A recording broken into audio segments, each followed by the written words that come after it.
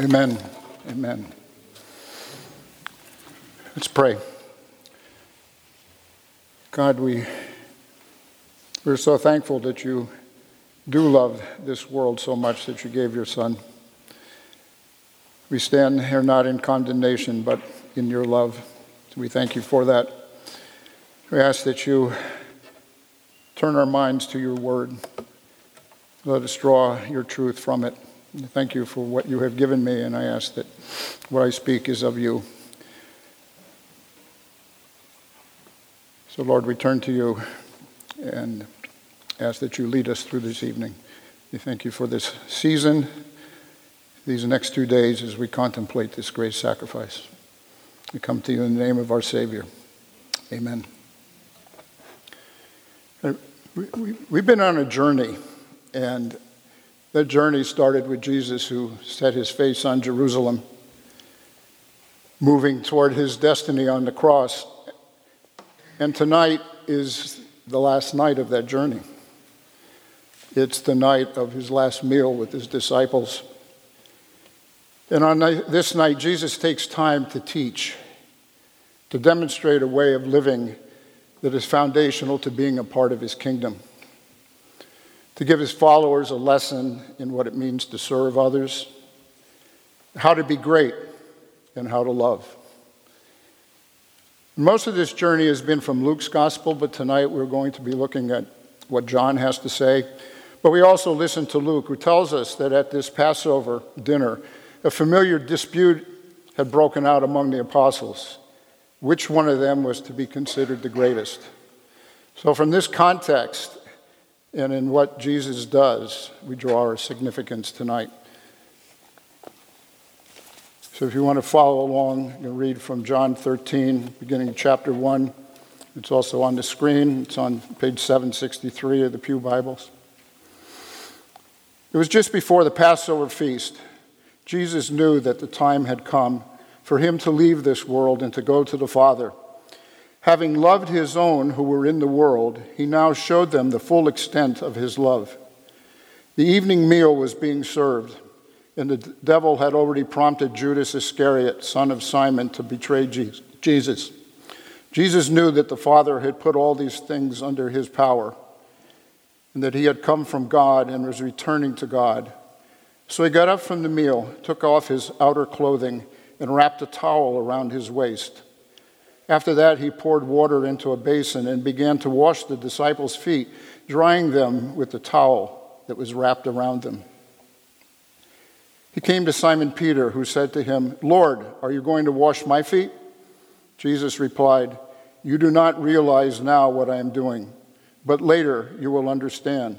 "No," said Peter, "you shall never wash my feet." Jesus answered, "Unless I wash you, you have no part with me." "Then, Lord," Peter replied, "not just my feet, but my hands and my head as well." And Jesus answered, "A person who has had a bath needs only to wash his feet. His whole body is clean, and you are clean, though not every one of you." For he knew who was going to betray him. And that was why he said, not every one was clean. When he had finished washing their feet, he put on his clothes and returned to his place. "Do you understand what I have done for you?" he asked them. "You call me teacher and Lord, and rightly so, for that is what I am. Now that I, your Lord and teacher, have washed your feet, you also should wash one another's feet. I have set you an example that you should do as I have done for you. I tell you the truth, no servant is greater than his master, nor is a messenger greater than the one who sent him. Now that you know these things, you will be blessed if you do them." This is the word of the Lord. So Jesus demonstrates his role as a servant by taking on the task of the lowest servant in the household. It is a task that's associated with the dinner party, washing of the guests' feet. And John emphasizes that Jesus does this to demonstrate and to show these men who were so close to him just how much he loved them. And it was a time when most people moved around in their daily routine by walking on dirty, dusty roads, often muddy, probably loaded with animal dung. So by the time they got to the table, the feet had taken a beating, and they probably were pretty disgusting. And the dining ritual called for a servant, as I said, probably the lowest ranking one in the household, to wash the feet of the guests, to make them presentable, to recline at the table together. But there was no lowly servant present, so Jesus, surprisingly, but probably not so surprisingly, takes on the task. And Peter receives this as unacceptable, that his Lord and teacher would wash his feet, that Jesus would humble himself in this way. Argue as they may about their relative rank, it is Jesus who is first among them, and he is taking on the humble task of washing their feet, of serving his followers, of showing his love for them. It's an act of humility, but it's also a demonstration of this principle of the kingdom of God. To be effective, we must serve from love. Nothing about himself is so important that it would stop him from serving others, to make his life that of a servant, a slave. Matthew's gospel tells us that just before he entered Jerusalem, Jesus' disciples also had the who is the greatest argument. Jesus' answer then, so simply demonstrated in tonight's foot washing, was whoever wants to become great among you must first be your servant, and whoever wants to be first must be your slave.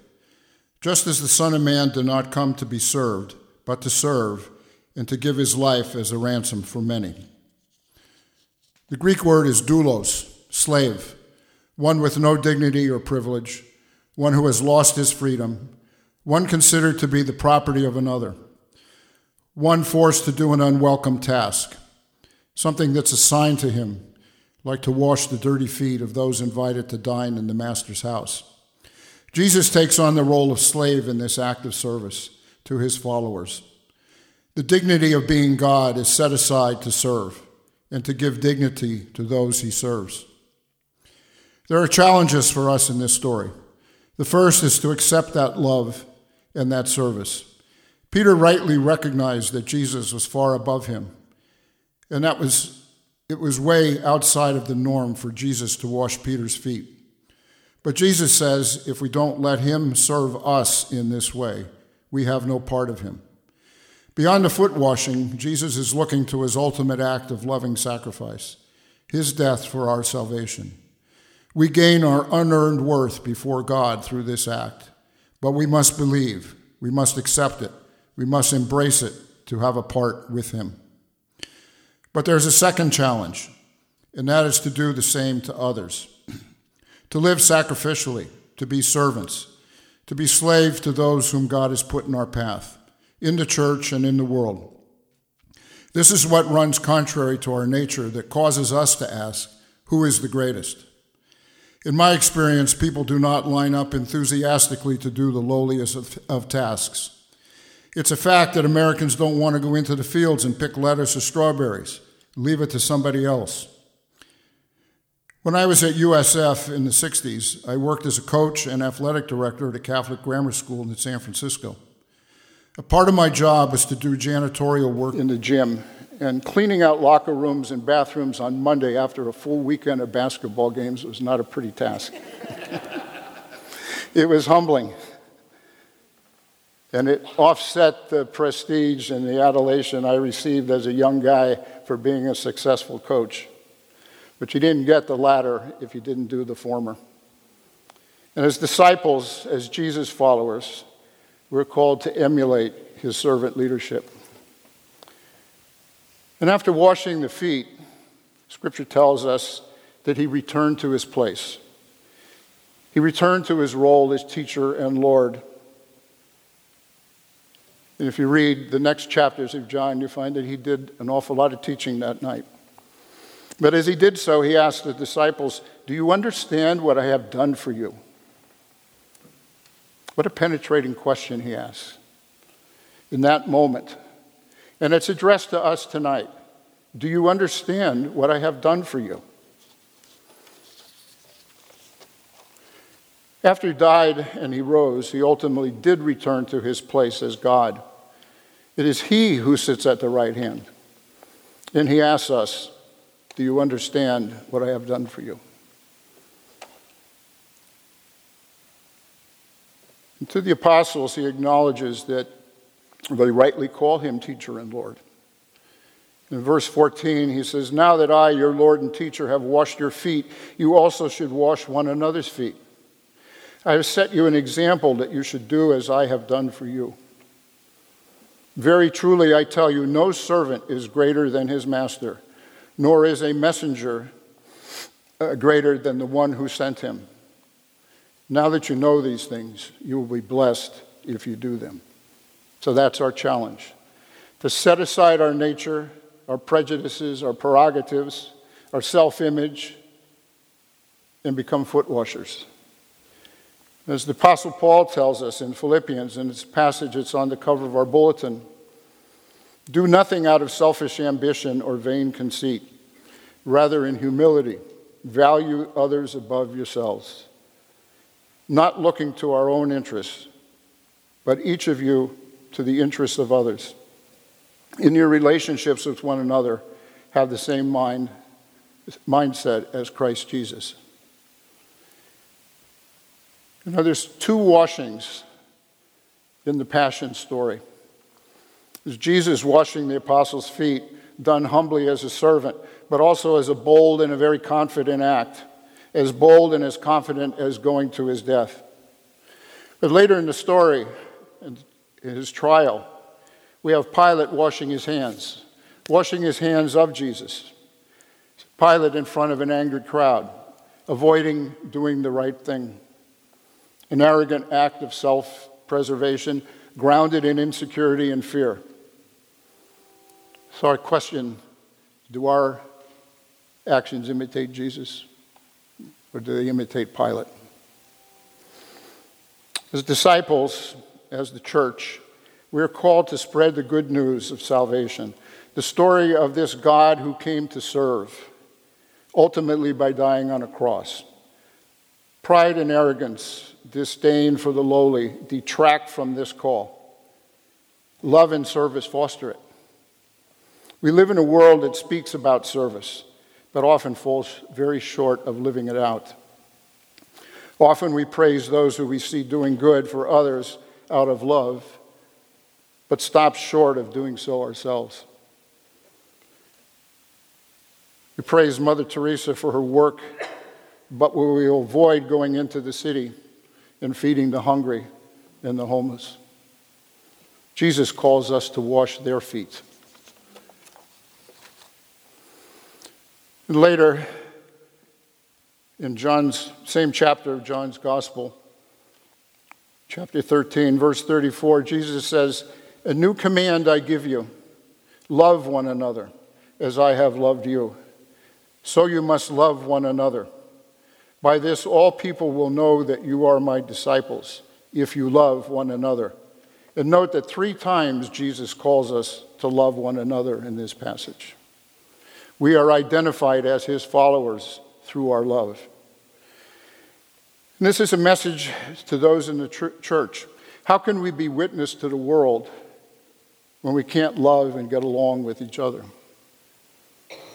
It's also a mandate that facilitates our mission, for it is through our love for those who are both inside and outside the church that the message of salvation is spread.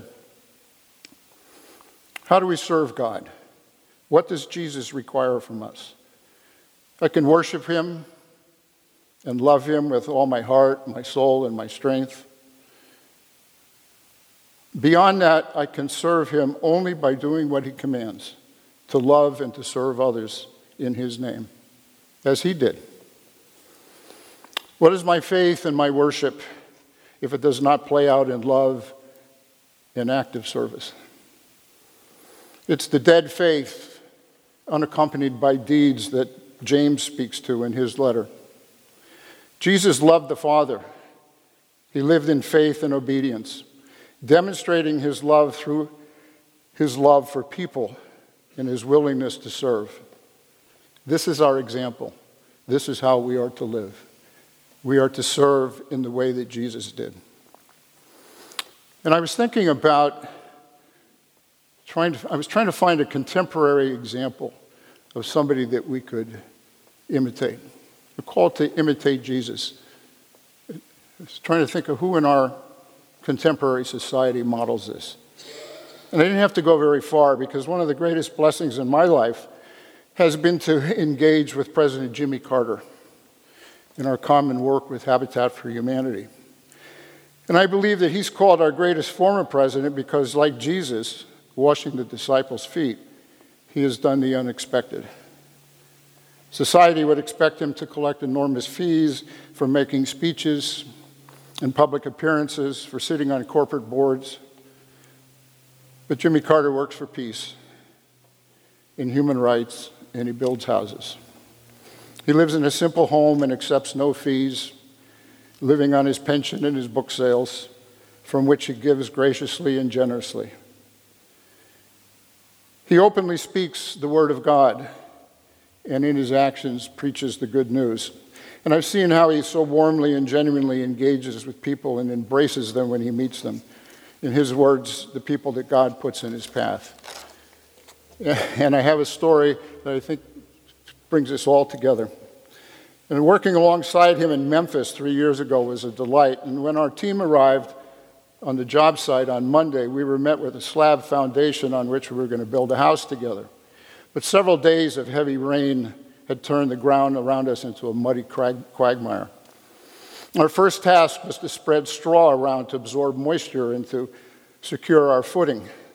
And as I grabbed a large bunch of straw, I heard a voice just off to my right say, "Come on, Rosie, grab some straw and let's go to work." It was President Carter talking to his wife, Rosalind. And we started out our day together, me and the Nobel Peace Prize winning president and his wife, spreading straw in the mud.